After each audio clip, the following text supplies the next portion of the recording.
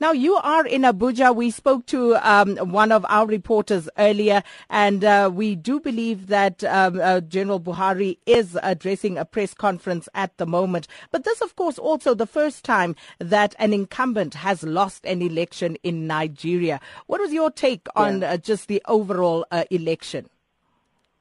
Yeah. I mean, 2015 elections, it's the most competitive we've ever had in Nigeria. I think that's the first we should take note of. It's also, I mean, the first we've had conducted by the same Electoral Commission, because 2011 was done by the same Electoral Commission. Usually, somehow the commissions change in between elections. So I think the commission, had enough time to plan. Also, I mean, Nigerians just showed a lot of resilience. There was a lot of challenges. This we've seen in other elections before, where, I mean, in other countries where if there are problems, people take to the streets, burn down things, attack electoral officers. We didn't see any of that. Nigerians were very peaceful. And, the elections went on, as orderly and as calmly as possible, although there were lots of, operational and logistical challenges.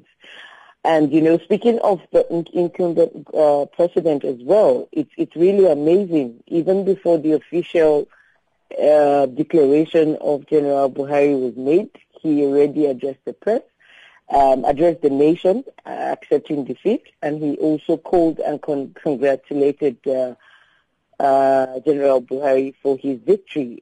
For me, that is extremely magnanimous, and that also has brought a lot of control and calm to the situation, because what we saw his political party display yesterday morning during the collation of results had already raised a lot of fears and tensions, and the streets in Abuja especially went empty, because everybody was expecting that when the results are released, there will be lots of reactions. But thankfully, with the president's leadership and maturity, this has been handled very well. Now, obviously, people will spend time unpacking some of the reasons for Jonathan's loss and that of the PDP. But what has Buhari electioneered on? What has he promised the Nigerian people? Maybe to start off by saying that the campaigns generally, in my opinion, were not very issue-based. They were very personality-focused, and for Buhari, it was very much focused on the security sector and his promise to deal with the current insurgency, in the north.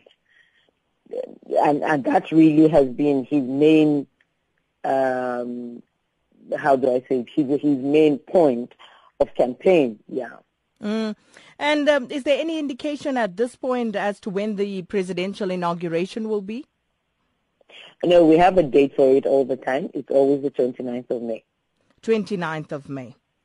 So, and just the general mood in Abuja at the moment where you are at? I would say, it's very, very calm. Yesterday, everywhere was empty because people were expecting that the results, would come in and everyone would take to the streets. But fortunately, I believe with the president's actions, there were no negative reactions right now. It's a very jubilant atmosphere. The APC campaign office, is agog, is all decorated, and they're waiting for Buhari's arrival in Abuja and all that. And the party leaders, the ones in Abuja at the moment, are all, in the jubilatory mood, and everybody's congratulating also President Jonathan and also congratulating the Electoral Commission for a job well done.